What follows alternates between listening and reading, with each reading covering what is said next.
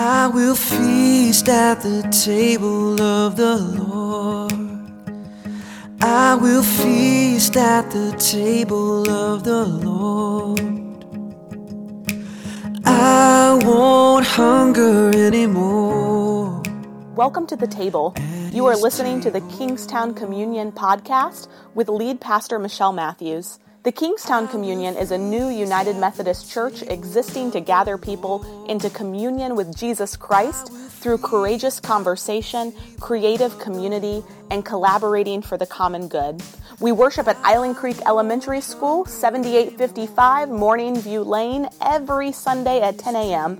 For more information about upcoming events and opportunities to serve, visit our Facebook page, facebook.com/Kingstown Communion. We're glad that you're listening along with us. If you live close by, we hope you'll join us for worship in person.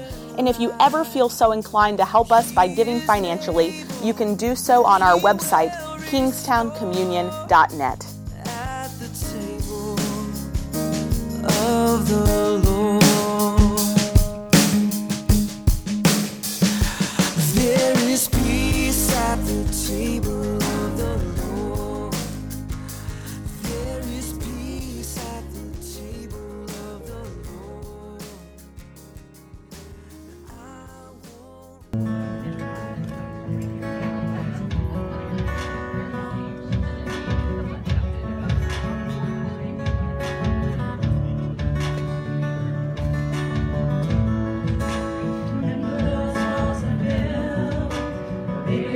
Tumbling down.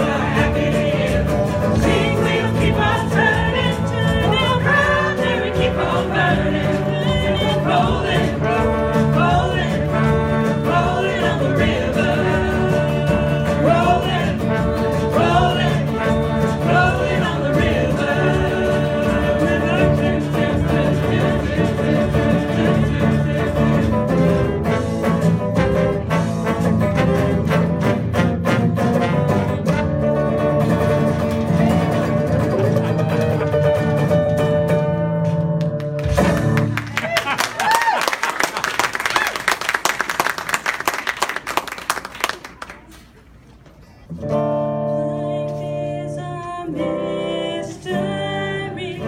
Everyone must stand alone. I hear you call my name, and it feels like home. When you call my name, it's like a little prayer down on my knees. I wanna take you there in the midnight hour. I can feel your power, just like a prayer. You know I'll take you there. I hear your voice.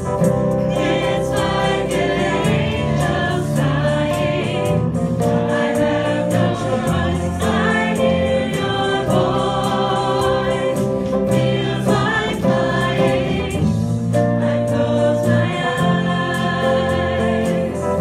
Oh God, I think I'm falling out of the sky. I close my eyes. Heaven help me when you call my name. It's like a little prayer. I'm down on my knees. I wanna take you there in the midnight hour. I can feel your power, just like a prayer. You know I'll take you there like a child. You whisper softly to me. You're in control, just like a child. Now I'm dancing. It's like a dream.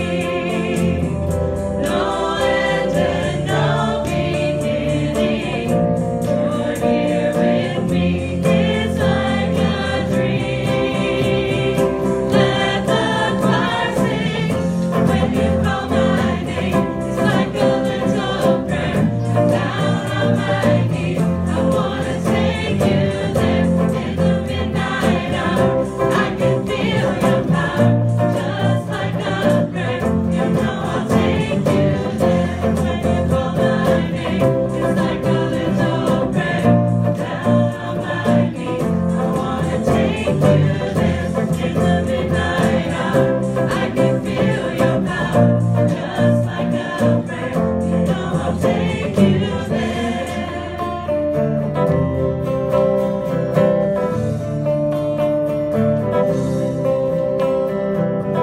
Life is a mystery. Everyone must stand alone. I hear you call my name, and it feels like home, just like a prayer. No voice can take me there, 'cause I know you to me. You are a mystery, just like a dream. You are the one you see, just like a prayer. No choice, no voice can take me there. I'll take you there. It's like a dream to me, just like a prayer. I'll take you there. It's like a dream to me, just like a prayer. I'll take you there. It's like a dream to me, just like a prayer. I'll take you there. It's like a dream to me.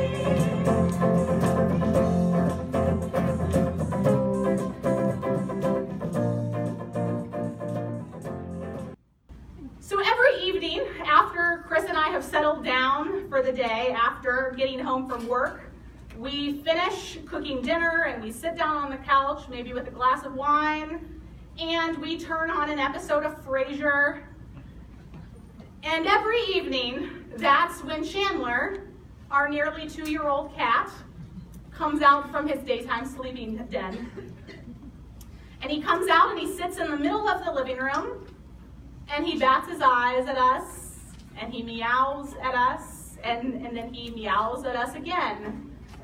And then he meows at us again, just louder. And then he meows at us again, and then very loud. And then he begins to put on a show to get our attention. And so he runs up the stairs and then back down the stairs and then up the stairs and then back down the stairs. And then he gets up on his perch and pounces on Tootie, my 15-year-old dog. And then Tootie growls at the cat, and then Chandler swats her on the behind. And then Tootie snaps at the cat, and then Chandler swats her across the face. And then when we still haven't budged from our, wine and hand couch lounging to play with him, he jumps up on the TV console and sits right in front of our episode of Frasier and just meows and stares and meows and stares and meows and stares. And he meows, and it's as if he's saying, Daddy, Mommy. Let's be honest, it's actually just Daddy. He doesn't even really care that I exist. It's as if he's saying, Daddy, are you done yet? Are you done yet? You left me alone, all alone, and it was a total tragedy, and I almost died. As you know, every day this happens. But you're here now, so are you done yet? Are you done? Are we done with all the emails and the phone calls and the meetings and the plannings and God knows what actuaries and pastors do during the day? Whatever it is that's taking you away from me, can we now get to the real work of you being with me now? Planting a church and doing whatever actuaries do. I'm still not sure. Planting a church. Chris does something. Planting a church and calculating some numbers. I don't know. Is really important work, except to your cat. Your cat doesn't care. He doesn't really care about your inboxes and your phone calls. He just wants to know if whatever it is that is taking you away from him is finally over and he can be with you. Play with me. Meow and call and response with me, the cat says. Whether he knows it or not, I'm going to venture to guess he doesn't know it.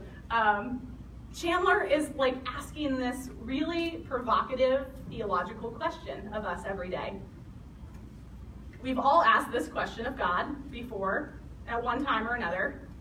And whether we'll admit it at church or not, we have all felt the absence of God. We've all felt abandoned by God, left alone. And who knows where God is or what God's even doing?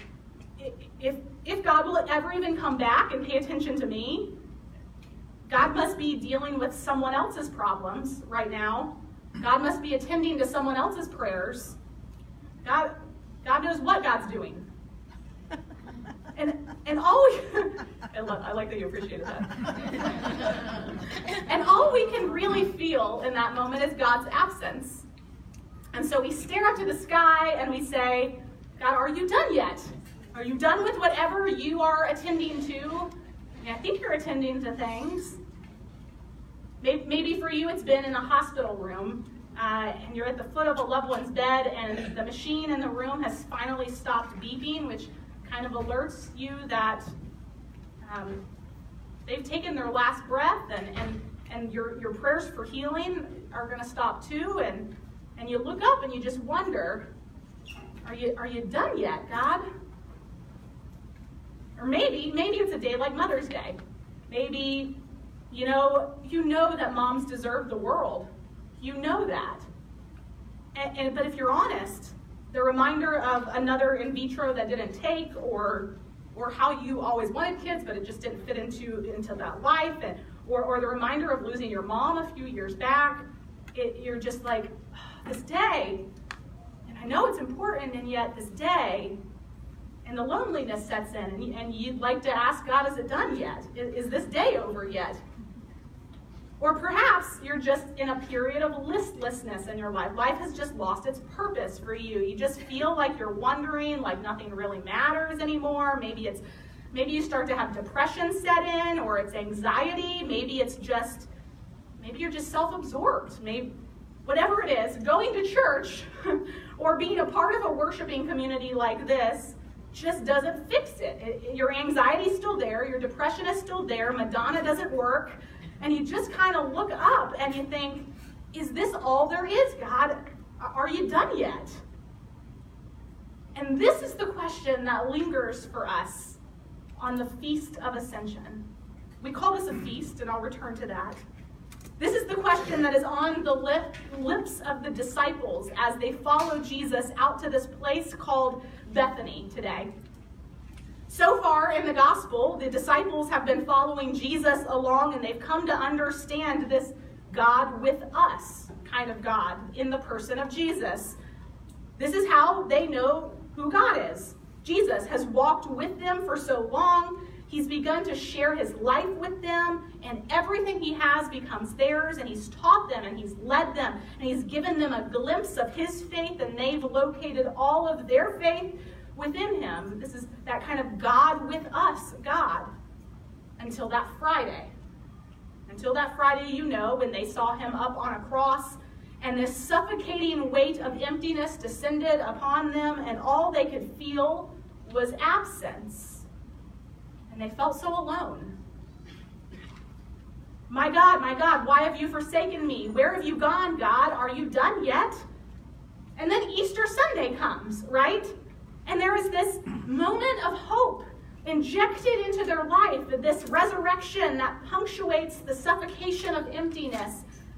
And since that time in the story, especially in the Gospel of Luke, Jesus has continued showing up again and again in their lives, continuing to locate God's presence with us in himself. Post-resurrection, he shows up on the beach and he feeds them again, and he shows up on the road to Emmaus and he feeds a couple of people who are wandering along with him. And so their hope has been renewed. Their hope is beginning to find new life again. They're finding themselves again, feeling filled with God's presence with them. And then all of a sudden, Jesus starts talking like he's going to go somewhere, like he's going to leave them. Jesus starts talking like he's leaving them again, and just like a 2-year-old cat knows what it means when you start packing boxes and carrying down suitcases, the disciples begin to feel the presence of God's absence, the threat of being abandoned, the threat of being alone just outside their door. And so they start asking the same questions. Where are you going? When will you be back? Are you done yet? Jesus takes them by the hand in Bethany, blesses them, and says, I'm going to be sending you, right, the gift of my Holy Spirit. And then just like that, he's gone. He's vanished. Nowhere to be found.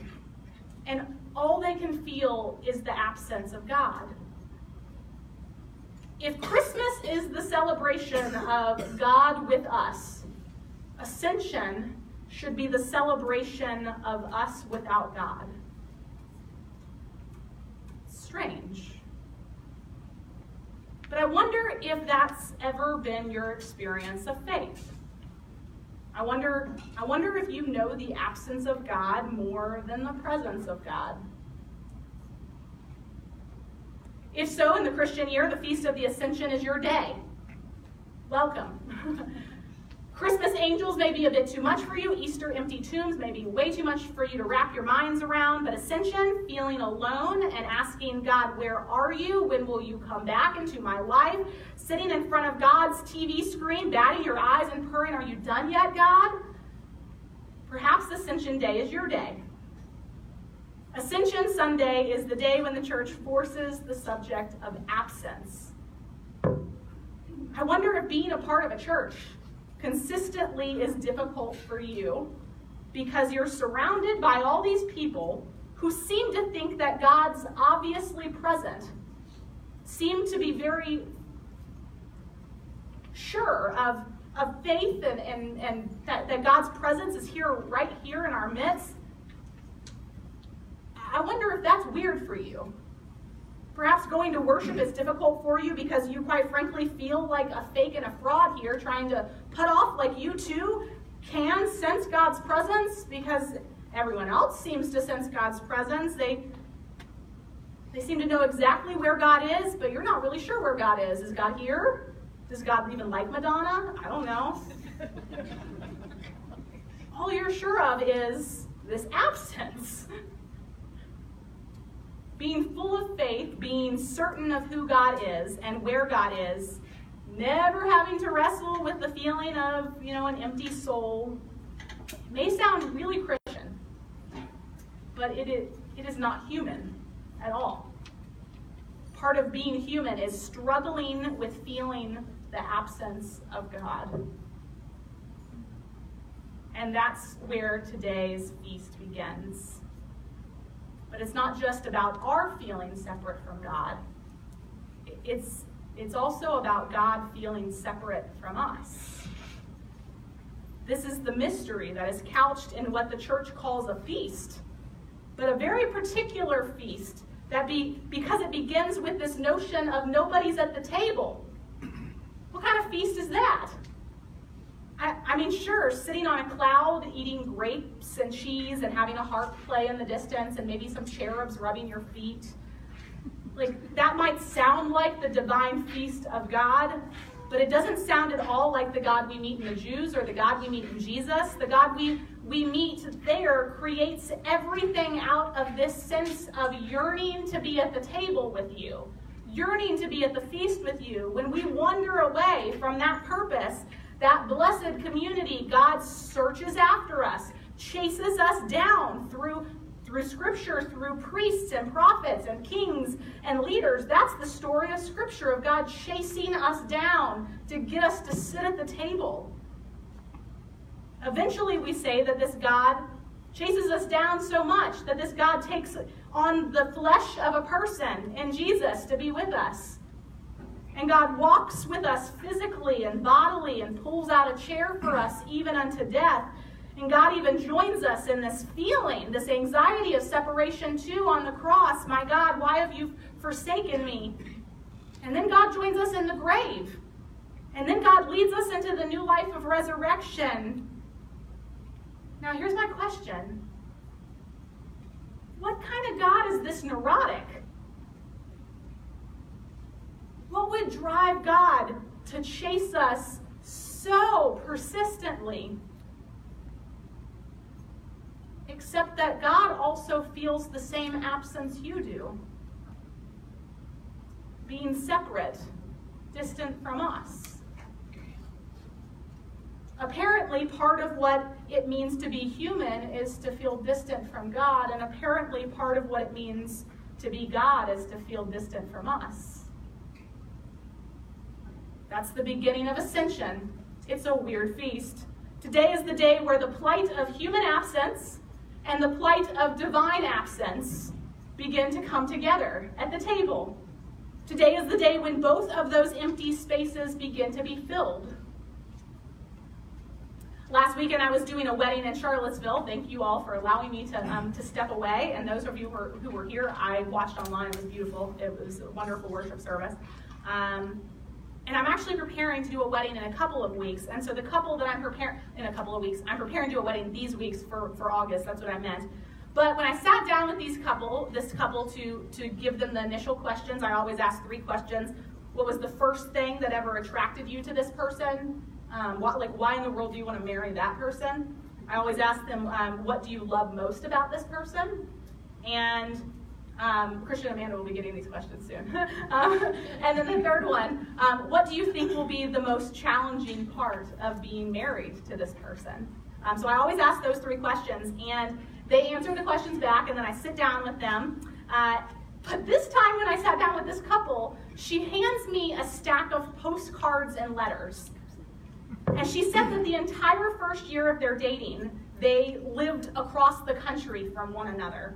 And so they were separate, distant during this time, but they wrote actual paper letters to one another during this time. They insisted on writing to one another. And so she hands me this and she says, I actually have not even looked at it for a decade. But I wanted you to have it, and I thought it may be useful to you as you're preparing for the wedding. And I'm thinking, whoa, what an invite into your story. And so eventually, with a cup of coffee, I sat down and I started reading through some of the letters, seeing if maybe I can piece together a really good homily on the day of the wedding with stuff that they didn't even remember they said to one another. How beautiful would that be? And I mean, they were beautiful stories of heartache and hilarious stories and some moments that were TMI. But then what I noticed, what I observed was that what was thick on every page was this feeling of absence and the anticipation of presence. I cannot wait to be with you again. I'm yearning for the day when I get to see you again, embrace you again, be with you again. This is the story of our life with God. This is what we see at Ascension. The mystery that the church tells us this day is that the absence that we feel is filled by the time the day is over. Because as Christians, we believe that Christ is the new Adam. Jesus, in one person, in the person of Jesus, represents all of humanity. Every single situation that a person could be in is represented in the person of Jesus. And that's what it means when God takes flesh. Every person that has ever been present in the person of Jesus, divinity in Jesus, and Jesus ascends to be with God. Us with God. Jesus promises to send upon us the Holy Spirit, the fullness of who God is, that will take residence among us in 1 week from now. Next week's Pentecost Sunday. And the empty spaces are filled both in God's heart and in our heart. That's why the church calls this a feast, because on this day, in the fullness of who Jesus is, who ascends up to God and is present with God and sits at the right hand of God the Father, we know now that we too get to be a part of that divine relationship. We too get to be close to God every day, because all of who Jesus is all that we are. In a minute, we're going to invite up Jolene and Melissa to join our church, and we're going to do this amazing thing. This simply scandalous thing where we're going to pour some water into a bowl, and representing the presence of Christ, we're going to invite them to touch the water and be reminded of their baptism and God's presence with them when they feel utterly alone. And then I'm going to say this phrase. Perhaps it reminds you of the scripture. May the Holy Spirit work within you, that being born of water and the Spirit, you may be a faithful disciple of Jesus Christ. All I'm saying is God's going to be with you. And because you know Jesus and because you are taken up into the person of Jesus, you've ascended as well. Friends, in this, we will continue to celebrate this kind of unbelievable news of the ascension, that in the person of Jesus and in the person of Jolene and in the person of Melissa, we get to experience the presence of God, right? And all the empty spaces start to fill up, and all the alone spaces start to feel less alone. And all in all, through all of this, we're full together. And so Jolene and Melissa, will you come forward? We're going to now go into a time of prayer, which is going to be really unique. I'm going to lead you in a song through prayer, a song by Alicia Keys. So your response will be the chorus, which is "We Are Here."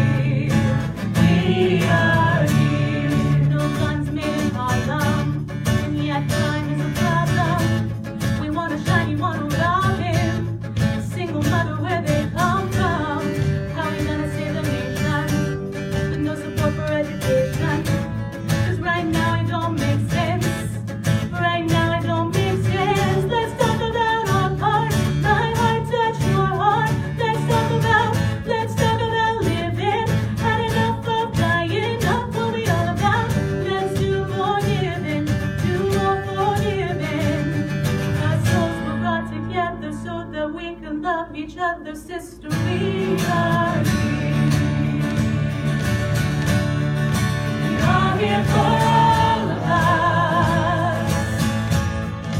We are here for all of us. That's why we are here. Why we are here. We are here. We are here for all of us. We are here for all of us.